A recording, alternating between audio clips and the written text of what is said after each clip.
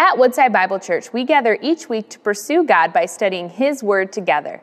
Today, we invite you to look deeper into 1 Peter, tuning into our current series, Unshakable, Steadfast Hope in an Unpredictable World. Join us as we allow God's Word to shape us and renew our hope with the brilliant truth of the gospel.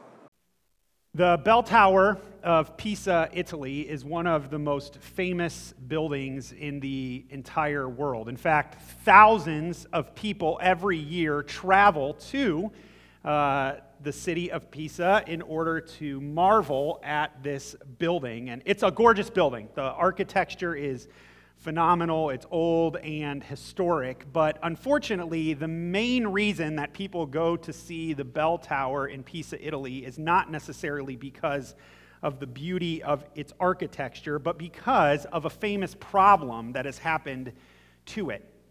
The Bell Tower in Pisa, Italy, was built on a bad foundation, and it now leans slightly one direction. Many of you know it as the Leaning Tower of Pisa. The tower was originally built on ground and with a foundation that was too soft to sustain its weight. And so over time, it began to tilt to one side.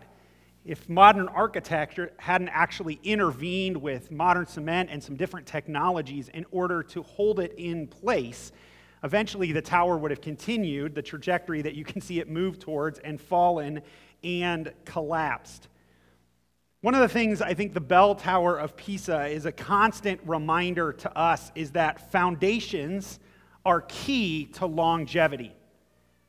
That if any building is to sustain over a long period of time, its foundation is key. That's not only true of buildings, but it's also true of our lives themselves. The things that our lives are built upon, the foundations that we stand upon in our life ultimately determines not just the longevity of our physical lives, but the health and wellness of our lives in its totality. The foundations of our lives determine the reality of our lives. What you build your life upon, the things you pursue, the things that are at the core of who you are and why you live life the way you do impact your life and how you experience it. We're continuing this morning in our series Unshakable, where we have been studying through the book of 1 Peter to understand how God works amongst His church to form a community that is unshakable. We remind ourselves that from the very beginning, this letter's focus has been encouraging a church and churches who are experiencing a lot of pressure from the culture that is around them. And Peter wants to help encourage them to say, although you're facing lots of pressure, lots of challenges, God has actually designed and created you in a way that you can live unshakable, not only personally, but as a community. And if you remember, as Peter's kind of been developing this idea and theme, he began his letter by praising God for what He has done for us, that He has brought us into salvation and given us a living hope in Jesus Christ. And then he spent time in the passage just before the one we're going to look at this morning, calling us to 5 things to live out in light of the salvation that God has given us. But Peter this morning wants to go back and he wants to begin reminding us of the truth of who we are, what God has done for us and given us to help us really think through how we live our life. And what are the things that are underpinning it? What are the foundations of who we are? And how those foundations begin to affect how we're called to live together as God's people. And so before we jump into the text, I just want to begin with a simple question that I think will help you begin to see what Peter wants to encourage us in this morning. And the question is simply this: what is your life built upon? What are the core things? What is at the foundation? What motivates and animates your life and why you live it the way you do? What's the core? Maybe even that's a question not just for you personally, but again, a question for us collectively as a church. What is at the core of who we are? What is our foundation. This is what Peter wants us to think about today, because if we're going to be an unshakable community, then our foundation matters. So let's jump into our passage this morning and see how Peter wants to challenge and encourage us today. Look at verse 4 again with me. Peter continues, "As you come to him, a living stone, rejected by men, but in the sight of God, chosen and precious." So he is picking up the idea that he just left off in verse 3, where he encouraged us to crave God's word, but then he reminded us, if you've tasted that the Lord is good, encouraging us again to experience God and engage him for ourselves. But Peter now makes the assumption that if you have done that, right, he begins by saying, as you come to him, then there's a certain fact and reality that begins to impact your life. He's assuming you have come to him, and in some ways, that's the starting place for the passage this morning. I don't want to just assume that all of us have come to Christ. Maybe you're here with us this morning visiting, exploring what Christianity is all about. Maybe you're beginning to think through some of those questions at the core of who you are today. Well, Peter wants to invite you, and I would invite you, that the starting place for that is to come to Christ.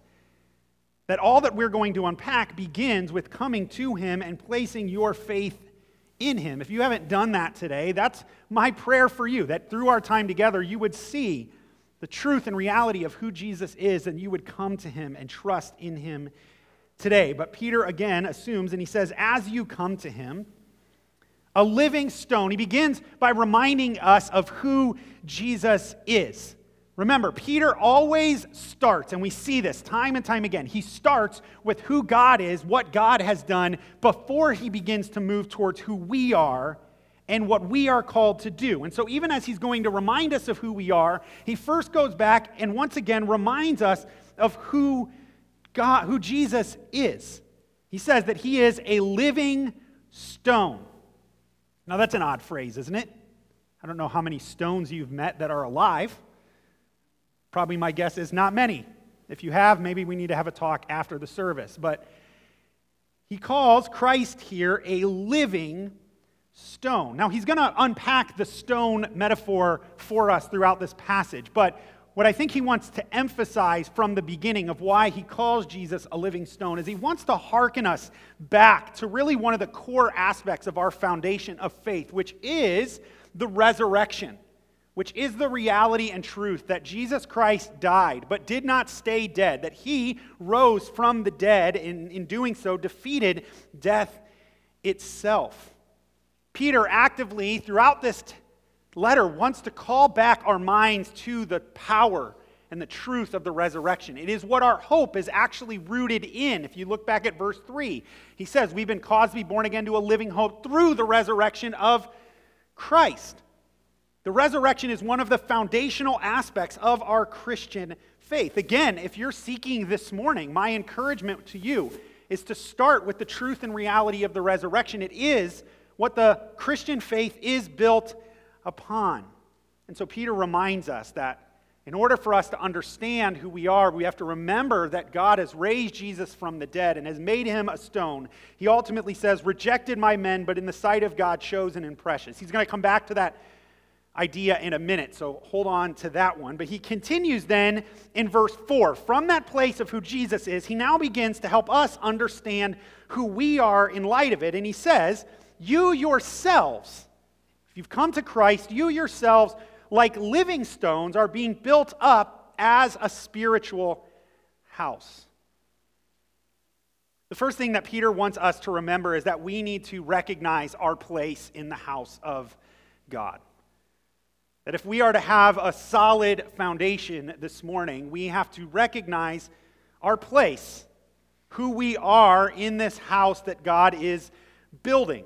He makes that very clear in verse 4. As Christ is a living stone, you that have come to him are now also living stones. And as living stones, you are a part of God's spiritual home. Peter draws here in verse 4 on the image of the temple, which for Peter, who would have grown up a Jew, guided by the Old Testament scriptures, the temple was the centerpiece of their faith. It was the house of God, built on a hill in Jerusalem. It was magnificent and beautiful, and it was the place that God was said to dwell amongst the nation of Israel. And the people would come to the temple not only to worship, but to offer sacrifices of repentance, and it was a symbol of their relationship with God and God's dwelling amongst his people. It was also a symbol of where God's space and his creation overlapped, where heaven and earth met. But Peter now shifts and says, reminding the church that God actually no longer dwells in the temple. That is no longer his spiritual home. That God has, in fact, and is building a new spiritual home, a new place that he is going to dwell, where his presence is actually to be found upon the earth. And the place that God now dwells is among his people, among those who have come to put their faith in Christ, and that those who have done that are living stones. They are a part of God's house. If you have put your faith in Jesus, you are a part of God's spiritual house. One of my favorite shows last year that my wife and I watched on Netflix was the show The World's Most Extraordinary Homes. I don't know if you've ever seen this. If you have Netflix, it's a fascinating show. It's like a British celebrity and a British architect go around and travel to all these incredible houses around the world, and they look at these houses, and he kind of shows you the architecture and design, and it's fascinating to learn. And oftentimes they interview the people who've built these homes, and it's fascinating to learn their desire and how they built these homes and the care and concern and thought process and work that they did in designing these. I mean, they're literally mind-blowing. I would encourage you. It's a great show to watch, and it's mind-blowing the care and effort these people put in designing their homes and the work they did in taking these raw materials and fashioning them and shaping them and using the construction they did to build these mind-blowing places. Have you ever really thought about what God would do if God was to build a home? Like, if God was to build a house, would he not put the same care and concern in its purpose, its design?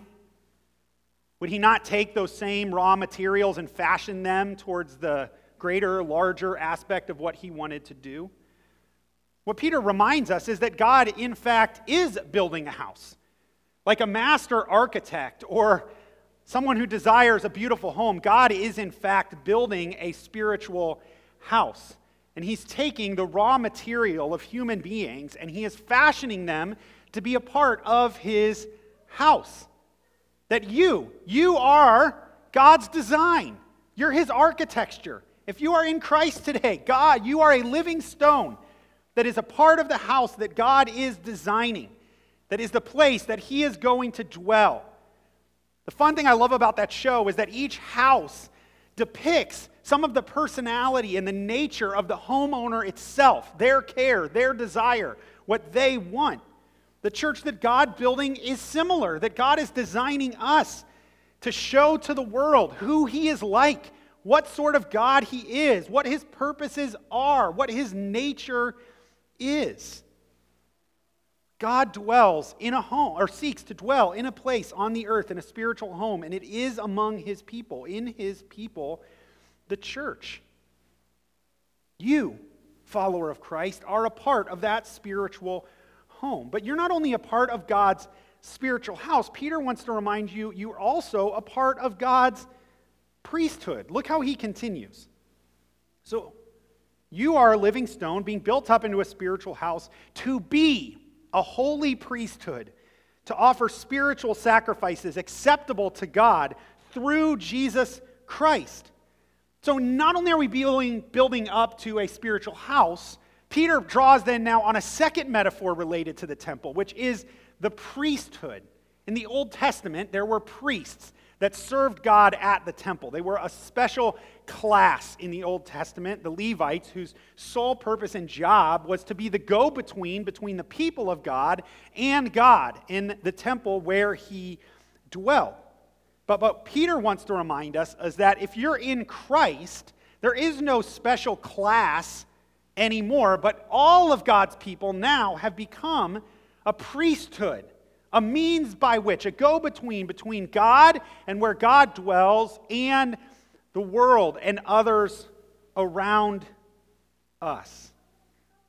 He reminds us that we, you and I, when we come to Christ, not only are we priests, but we offer to God worship. Now, in the temple, there were two types of worship. There were two types of sacrifices. There was the sacrifices for atonement that dealt with the issue of sin, but there were also sacrifices of worship. Sacrifices that were merely given in order to praise and honor God for who He is. So when Peter says we're being built up into a priesthood that offers sacrifices, he's not talking about the sacrifices for sin. The New Testament is clear. Jesus Christ is the only atoning sacrifice for sin. He is the only payment for the sin that you and I have committed. And that when He went to the cross and died on our behalf, He atoned for our sin fully and finally. When He declared it is finished, it was finished. Our sin was dealt with. So we are not offering sacrifices to atone for our sin. No, we then, in response to Jesus' sacrifice, offer our lives as a sacrifice of worship. We come to Him to say, God, use my life and our lives to make much of who you are. Use what you have given me to declare your worth to the world around me. This is how we live and act as priests in the world, that you and I, and together as a community, are meant to represent the worth of God by the way we live as living sacrifices, offering our lives in worship to Him. This is a really, I think, big and important concept for who we are called to be as the church. That we are meant to be the representatives of God together. That there is no special class of Christians. No pastor, no missionary. There isn't someone who's set apart. But that you and I and all of us and all of life is meant to be lived to make much of God. Do you recognize your part in God's house? Because if you do, you begin to recognize that the church matters. The church matters. And when I talk about the church, I'm not talking about the institution. I'm talking about the people. The church matters because it is God's representative to the world. But not only does the church matter, you matter to the church. You are a stone God is fashioning and building and placing within His community, even His local community, here in order to show the world who He is, to be a people that He dwells among. And I think sometimes it's easy for us to miss those two facts. To either feel like the church doesn't matter, and we can just kind of be solo Christians and dip in and dip out of the community as we see fit, or we think that we don't matter. But the reminder from Scripture this morning is, you do matter and the church matters. And because they matter, we should take them seriously and pursue them. We should live life in such a way that centers us on Christ, that prioritizes His community. We talked about this before in this teaching series, that we prioritize the community because when we do that, it does give us the sort of foundation in which God builds and works and allows us to be unshakable. But Peter doesn't just want us to see who we are. He also wants to remind us in this call that we're built on a certain foundation. And it's that foundation that guides the sort of house we're being built up into. Look at verse 6. Peter says, "For." So he's taking what he said in verse 4 and 5, and he's now giving you the reasoning. He's now giving you the underlining reason for why he's calling you and reminding you of who you are as part of God's house and as part of God's priesthood. And he's going to root it directly in Scripture. He says, "For it stands in Scripture, behold, I am laying in Zion a stone, a cornerstone, chosen and precious, and whoever believes in him will not be put to shame. Peter quotes from Isaiah chapter 28, verse 16, a phenomenal passage and promise of God's deliverance. And he reminds us that God has promised to establish a kingdom. When God talks about Zion and the future of Zion, it's a promise of his future kingdom and the new Jerusalem that God will build in order to bring his righteousness and justice and his way back to the earth. And God says, I'm laying in Zion, in this new kingdom, in this new Jerusalem, a cornerstone. And this cornerstone is chosen and precious, reminding us of God's acceptance of Christ and who he is as the foundation, and that God is laying this cornerstone in order to build upon it the spiritual house that he is building. In order to understand the importance of the cornerstone, you have to understand a little bit about ancient architecture. They didn't have the modern technology that we have today, and so when they built buildings or foundations, it was the laying and fashioning of stone, which was how most buildings at the time were built. And as we said from the beginning, the foundation was important. And the way you went about setting the foundation was you would set a cornerstone, the smoothest stone that you could get and fashion, the one that was most well balanced.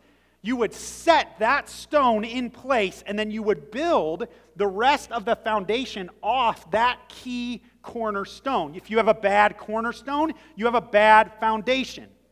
The rest of your foundation is not going to hold up the strength of the building. So what God is saying to his people is there's going to be a time where I'm going to establish this cornerstone, this key piece, and everything of the house that I am building will be built off the truth and the reality of this cornerstone, which in this passage Peter is reminding us is Christ Jesus. That Jesus is the chief cornerstone. You actually find this throughout the New Testament. He is the one that God has laid and then is building his spiritual house off of that foundation. The reason we can be a spiritual house, the reason we can experience and be the sort of priest that offer our lives as worship is because of the foundation that God has laid for us in Jesus Christ. And that when we come to him, when we trust him, when we build our lives about him, we become those living stones that God uses to build his spiritual home. Peter emphasizes that reality in the way he actually ends this section where he says, whoever believes in him will not be put to shame. So the honor is for you who believe. In Peter's day and age, the reality of shame and honor was a huge deal for these followers of Christ in this church. Oftentimes we struggle to see that strong connection because we are most often in a guilt culture, not a shame culture. But in Peter's day, to bring shame upon a family or a community was the worst of sins. They were very communal in their identity. And so these Christians, you can sense, were struggling with the fact that they had trusted in Christ, but that had brought shame upon their family for some of them. It had brought shame of their community. And you imagine that those around them would mock and ridicule and have disdain for them. That they had turned from their other gods or their other way of life in order to trust in Christ. But what Peter wants to remind us is those who have put their faith in Jesus, who have built their life on that cornerstone, will not experience ultimate shame. In fact, God will honor them. That God has in fact covered our shame in Christ, and he has given honor to us.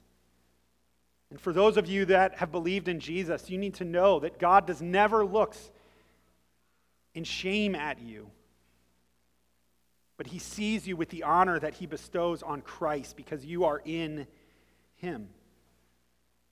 But Peter continues on with the lesson in this passage, and he says, but for those who do not believe, The stone that the builders rejected has become the cornerstone and a stone of stumbling and a rock of offense. Again, he draws from the Old Testament, from Psalm 118 and Isaiah chapter 8. And what he reminds us is that in God's work of laying the cornerstone of Christ, God has brought a dividing point to all of humanity. That those who trust in Christ, who build their life upon him by faith, experience the blessing of having their shame covered and honor bestowed. But there's a second group of people who reject Christ, who reject who he is, reject him as the cornerstone of their lives and of the world and kingdom that God is building. And because of that, Christ has become a stumbling block. He's become an offense to them. He is not seen as the king necessary to build upon. They see him as someone who should be rejected and mocked. We see this even in our own culture today, where Christian faith is viewed as something lesser, something that's silly and ridiculous, because we have rejected Christ. And when we reject Christ, at some point, he becomes offensive to us. He becomes a means of stumbling for us. Peter's clear on why they stumble, because they disobey the word as they were destined to do. Why? Why do people reject Christ? Why do they not experience the life-giving reality that he brings, the stable foundation that he offers? Peter's clear, because they disobey the word. The fundamental human problem that we see from the very beginning of Genesis chapter 3 is that we reject God's word. And because we reject God's word, we reject God and the life that he comes to offer us. Every pain, every wound, every challenge, every sin that you experience in your life ultimately finds its root in the rejection of God's word, of what he has called you to and the life he has provided for you in Christ. And Peter says this is why that these men, women are destined to do it, and that they stumble because they disobey the word of God. But you hear in that his call and his encouragement to all of us to say, don't be like those that have rejected and disobeyed God's word. Instead, build your life upon the foundation that is Christ. Even as he encourages us, don't stumble on the word of God. He calls us and reminds us that you and I have the opportunity to build our lives on something that is a firmer foundation. And that's the thing I want you to see in this passage, that God calls us and invites us to build our lives on the cornerstone of Christ. That if we are to have a foundation that is unshakable, that can stand the challenges and reality of life, that we must build our lives on him. Because the foundation matters. Over this past year, my wife and I were looking for a new house after we moved here. And we spent an ample amount of time looking for houses, more than I thought we would originally. And we probably saw 30, maybe close to 40 houses by the time in all different areas and all different places and all different designs and all different structures, trying to find the right one. The Lord finally blessed us with it. It was quite the journey. But there was always this experience that I had in the journey that happened a few times where I would go to a house and I would look at it, and we'd walk through the first floor, and I'd love it. We'd love the finishes. We might walk upstairs and see the bedrooms and think like, oh, this is a house we could really live in. This is a great house, and we'd love all the design and layout and all the sorts of things. But then we'd walk down the basement stairs. And we'd look and we would see, and all of a sudden we'd discover that large crack in the foundation. Or we'd see the bowing of a wall. Or we would see the leaking water that was pouring in. And it was always somewhat disappointing because no matter how much we loved the other aspects of the house, as soon as we saw that, we were out. Because I don't know much about houses. I'm no architect. But I know one thing. Once your foundation goes bad, you can never get it back to its original design. You can repair it, you can plug it, you can do things to try to uphold it. But once the foundation's bad, it's bad. You see, I think often in our lives, we fail to really look and establish the foundation of our lives and what it is truly built upon. It's easy for us to kind of cover up our lives with great finishes and great layouts to convince ourselves that we're okay because look at the job I work, look at the kids I have, look at the home I have, look at these things, and we can kind of put things in place that look really good, but in the quiet moments of our life, we know that there's some cracks in the foundation.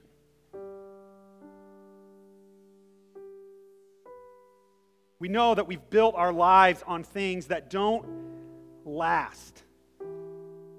Yeah, they might look great on the outside. There might be a beautiful kitchen, but we know underneath there's a problem. You see, there's so many foundations that we build our lives on in the world. Some of us build our lives on the foundation of achievement, hoping that the more we earn, the more we progress, the more we accomplish, then our lives will be okay. Some of us build our lives on the foundation of comparison, thinking if we're just a little bit better than those around us, we'll be all right. For some of us, we build our lives on the foundation of worthlessness and have received messages that we've internalized to think, I'll never matter, so why even try?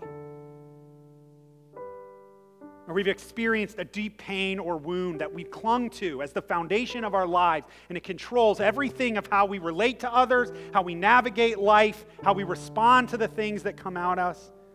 Some of us have built our foundations on lesser gods, pursued things of this world like money and sex and accomplishment or all sorts of stuff that never end up providing the sort of foundation that we need.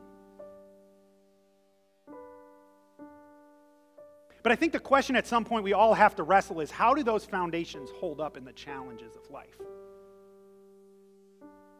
How does your achievement come up when you get the cancer diagnosis? How does your comparison look when your kids aren't as perfect as you thought they were? How's that foundation of shame and worthlessness work out for you when you fill yourselves with things to medicate the pain that you feel inside? How's the porn working for your relationship? How's the money work when it can't control the things you long and desire to control? You see, the reality is so many of us build our lives on these things, and at the core of it, what we've built our life upon is a foundation of self. We think that somehow we have the power within us to set our lives up in such a way that we'll be okay when the challenge comes.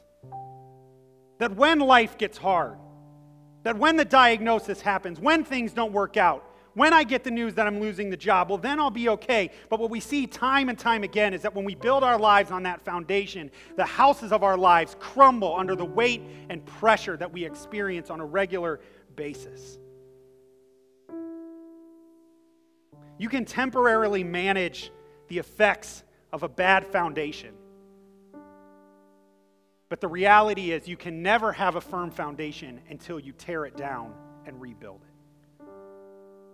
And what Peter is inviting you today is to see that for some of you, you have built your foundation in a bad way. And it's cracking and it's falling apart. And you see and notice in those quiet, dark moments, this is not holding up the way I thought it would hold up. Peter wants to invite you to say there's a greater foundation that you can build upon. There's a foundation that can stand any challenge, any diagnosis, any bad news, any situation, even can withstand death, because this cornerstone is actually alive. He's living. He went into that grave and he came out of that grave to declare that you can build your life on something that is sure and permanent, that will never crack, that will never fade, that will never dissipate, that will never crumble. And that cornerstone is Jesus Christ. And Peter is inviting you to build your life upon that. And he's inviting us to be the sort of church that continually builds upon him, to come to him today, to trust in him, and to together build our lives on him. So,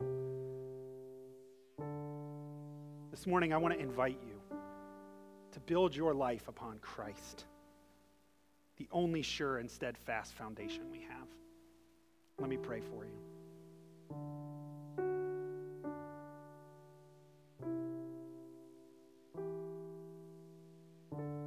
For some of you this morning, even as we pray, you know and feel within your heart the reality of those cracks. You know the things you have been pursuing have failed to live up to what you desire, what God has called your life to be. But like I said before, you cannot experience the firmness of foundation until you're willing to let go of the foundation that you cling to and let God tear it down. So I want to invite you this morning to just a place of surrender, to confess that before God, to confess whatever it is, that foundation in your heart that you've been clinging to, and say, Lord, would you tear this down?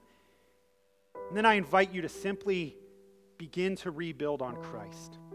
It just starts with faith, with just coming to him and saying, Jesus, I don't have the answers. I can't save myself, but I trust that you can rescue and save me. I trust in your death on my behalf. I trust that you are alive and Lord of my life. And then you just commit to following after him. And let God begin to rebuild your house.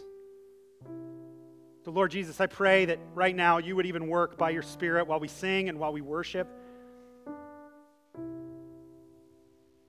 For those that have been building on a foundation that is cracking and worn and crumbling, I pray you would help them to surrender and turn to you and build upon the cornerstone of Christ. For those that have put their faith in you, would you continue to encourage us to place all of life and build all of our life upon you, that we would become those living, acceptable sacrifices that glorify and magnify you, oh Jesus. Work now, even as we sing, I pray. We love you, and it's in your name we ask these things. Amen. Thank you for joining us as we study God's Word together. We would love to hear how God is moving in your heart and get you connected into the Woodside Bible Church family. Head to woodsidebible.org/connect to introduce yourself to us today.